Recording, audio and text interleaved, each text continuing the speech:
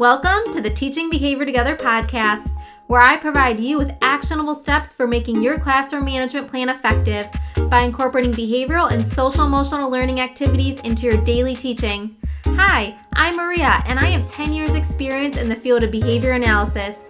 In each episode, I will be providing you with effective and evidence-based strategies you can use to create a classroom environment you want to go to each morning. No longer will you be driving home in tears over the overwhelming feeling of trying to manage student behaviors. So sit back, listen up, and start seeing success.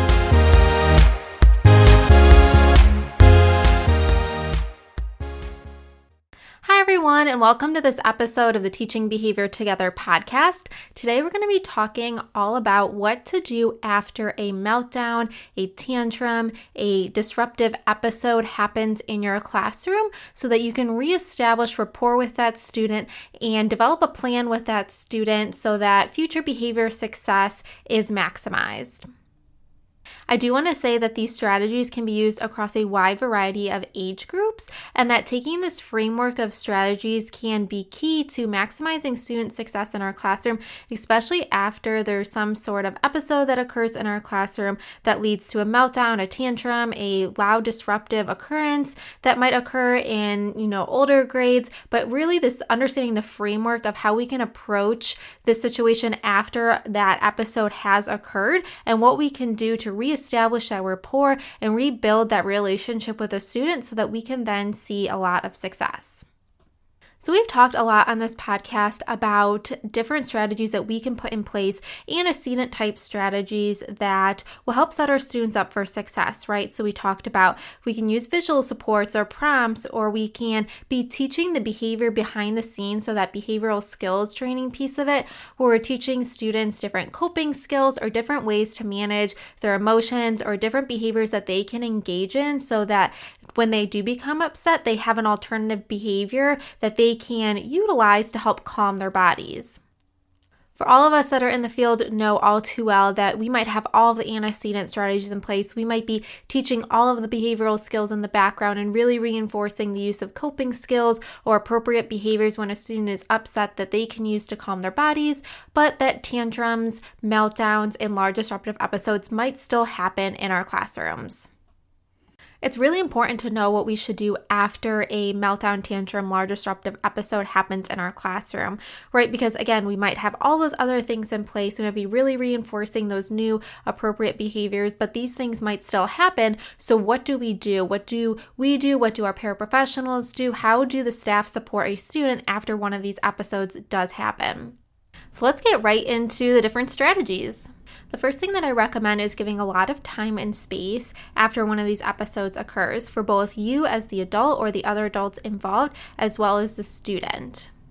And what that really looks like is allowing the student to really calm down, decompress after one of these situations occurs. Maybe they're utilizing some sort of calming space in your classroom. Maybe they're going for a walk. Maybe they're just sitting with their head down at their desk, or something along those lines where they're really able to calm their bodies. While they're calming their bodies, we don't want to be placing any demands on them or asking them to engage in any tasks while this process is happening. And this could take varying amounts of time depending on the student, depending on the incident. And there might be a pressure to get a student back to class, right? So if a student, there was some sort of episode that happened and it lasted about 30 minutes, that's a lot of class time missed. And there might be this pressure of, we got to get this kid back to class, we got to get them learning, re-engage in the learning. But if they're not fully calmed down, if they're not fully decompressed from the situation that occurred, no good learning is going to happen. So I really encourage you to give a lot of time and space at this point. And this could look like half an hour, this could look like an hour. The student might fall asleep, especially younger students after one of these meltdowns or tantrums occurs. Sometimes their bodies are just exhausted, mentally and physically exhausted, and they need time just to relax, or no good learning is actually going to occur in that moment. I would give a student as much time as they need to really decompress and relax, and then have them re-enter the learning environment where they can be really productive with their learning, as opposed to having them re-enter the learning environment too soon and them either engaging in another episode or just having really unproductive learning time where, yes, they're physically present in the learning environment, but they're not actually retaining that information. Once a student has fully calmed down and you can tell by their behavior that they're in a calmer state, I would have a really positive touch point with that student. So whether that's you're reinforcing the appropriate behavior that they're engaging in, or you're just making a touch point with them where you're just talking about something that is unrelated to the episode that had occurred. This is going to be your first step in really rebuilding rapport in a relationship with the student, so the student knows that you're not upset with them, that you're not frustrated with them. You might be frustrated with the situation, you might be upset that the behavior occurred in the classroom, but the student needs to know that you're not upset with them and you're not angry with them, and that everyone makes mistakes, and that we can make a plan for the future so that we can maximize on that success.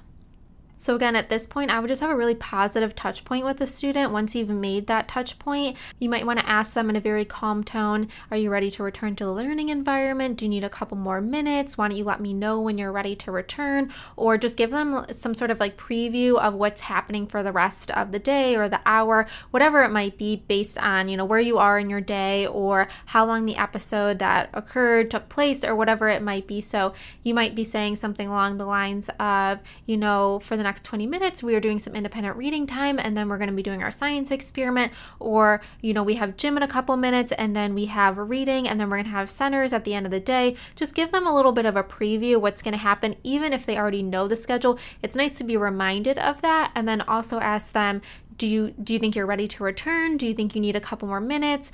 How about you let me know when you're ready to re-engage with the classroom?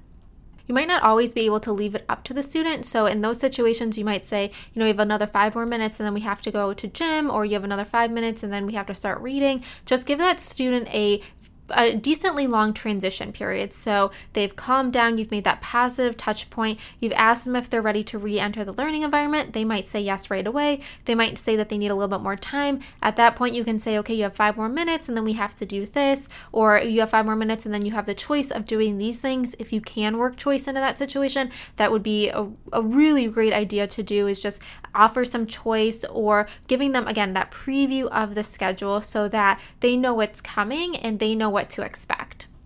Sometimes if these episodes happen for extended periods of time, the student might lose a sense of how much time has passed and not realize where they are in the schedule for the day. So if we don't preview that schedule, if we don't remind them of what's happening, that can re-upset the student. That could lead to another episode or something along those lines. It could lead to the student being really frustrated, not really understanding what's happening next. So if we provide that reminder, it can really help set the student's mindset and set them up for success the rest of the day. Once they're ready to re-enter the learning environment and engage with the rest of the class or engage with a small group, I would provide a lot of reinforcement and praise and acknowledgement for appropriate behaviors that they're engaging in. I would keep the demands pretty low, meaning that I wouldn't have them doing a ton of tasks that are at their frustration level, where they're not solely independent with it, that they need some assistance or a lot of assistance with that. As much as you can, provide them with tasks or different activities that they can do that that they can be really successful with. So you're, again, setting them up for success, and you're building on that momentum. After some time has passed and you've had a lot of positive touch points with the student, I would then approach the student and say, hey, we got to talk about what happened. When do you think would be a good time to talk about it? And I have a couple of different reasons for approaching it this way. My first reason is, how many of you have had something like this occur in your classroom? You've approached the student, you've wanted to process the situation with the student, and the second that you brought up the situation, the student makes a comment that they don't want to talk about the situation, the student gets mad or frustrated, the student shuts down again, the student just refuses to talk about the conversation. I'm sure that's happened quite a few times, and that's why I always want to put the ball in the student's court by saying, when do you want to talk about this? Letting them know that we do need to talk about this, because it's a really good idea to make a plan after one of these situations occurs and to get a lot of that buy-in from the student, but putting it in their court in terms of, when do you want to talk about this? This does a couple of different things. One, it gives the student time to process the situation. You might think that during the time that they were de-escalating and calming down that they were processing the situation, but they might not have been processing it in such a way that they can then talk to you about it in a productive way. I hope that makes sense. They might have been processing the situation. They might not have been thinking about the situation at all. But what we want to do is, again, provide that type of prompt to a student that, hey, we're going to talk about this. When is a good time for you to talk about this with me, so we can make that plan so that they can process the situation in their head and be ready to talk to you about it. This also gives a student a little bit of control in the situations. And lastly, it gives them some time to really think about what they want to say in the conversation. So if we kind of spring that conversation on them, like, hey, we're going to talk about this, they might get defensive because they don't know what they want to say, or they might shut down and just not know what to say. So we really want to set ourselves up for success in these meetings and make sure that we're putting the best foot forward in terms of we're coming to the table with something really productive, and that student has a chance to come to the table with something really productive because we have given them that time and that prompt that, hey, we're going to talk about this. When is a good time for us to talk about this? So that they have time to really prepare what they want to say when you're meeting with them. You can definitely let the student know, hey, when we talk about it, we're going to be making a plan. And in this plan, I want you to tell me what you need in those situations so that these situations don't occur again. I want you to tell me what I can be doing as the adult. So the student has an idea of what this meeting is going to look like. This, again, is just going to set you both up for success and having a really productive conversation if the student fully knows what to expect when you do process the situation together. If you're in a situation where a student says that they don't want to talk about it or refuses to identify when they would want to talk about it, this might be an indication that they're not fully calm or they're still processing the situation. But you might want to put some parameters around it and say, hey, we got to talk about this before tomorrow afternoon, or we got to talk about this before the end of the day. Whatever those parameters might be, make sure that they're really reasonable. And again, make sure that you have in the forefront of your mind, I want this to be a really productive conversation. So how can I set us up for the most success? And if you don't need to talk about it by the end of the day, but you can wait a couple of days to talk about it and really develop that plan, then that might be the route to go. But again, if the student is just not identifying that time or they're not making that choice, then you can make that choice for them and just say, hey, I'm going to give us until the end of the day tomorrow, and then we're going to talk at, the last 20 minutes of class, and we're going to make our plan. So the student has time to prepare and everything along those lines. But if the student is engaging in some behavior that might indicate to you that they're not fully calm, just take a couple steps back and let them fully calm down. Continue with those positive touch points with the student, really reinforcing any appropriate behavior. If your school uses restorative practices, the meeting that you have with the student might be under that framework. If you don't use restorative practices, then during this meeting, what you really want to do is allow the student to express their version of whatever upset them and the situation that transpired that caused this episode. So listen to their feelings and their side of the facts of what happened. And what I don't mean like their side, your side of the facts, but what they feel happened. Their facts in their mind might not be exactly how it played out or what happened, or if it was an interaction with a peer or they felt like something wasn't fair to them or something along those lines. Might not be the big picture facts, but they're the facts to them. And it's really important that we approach that non-judgmentally and validate their feelings and whatever they felt in that situation that caused them that upset. What I would avoid at this point is correcting whatever you think is not accurate at that point. So it might be that they're saying, well, this peer did this, and you know that that's not necessarily the case. At this point, it's not necessarily the time to talk about, well, this is what actually occurred, because that can immediately shut down the conversation. What you really want to hear is what the student perceives as what happened or what frustrated them or what upset them, so that you get an understanding of their point of view of that situation and why that it caused them to become so upset. At this point, then you can start developing that plan and really identify what the student can do in that situation that is different from what happened, right? So you're working out with that student, next time that this situation happens, what can we do so that it doesn't cause a tantrum or a meltdown or a large disruptive episode?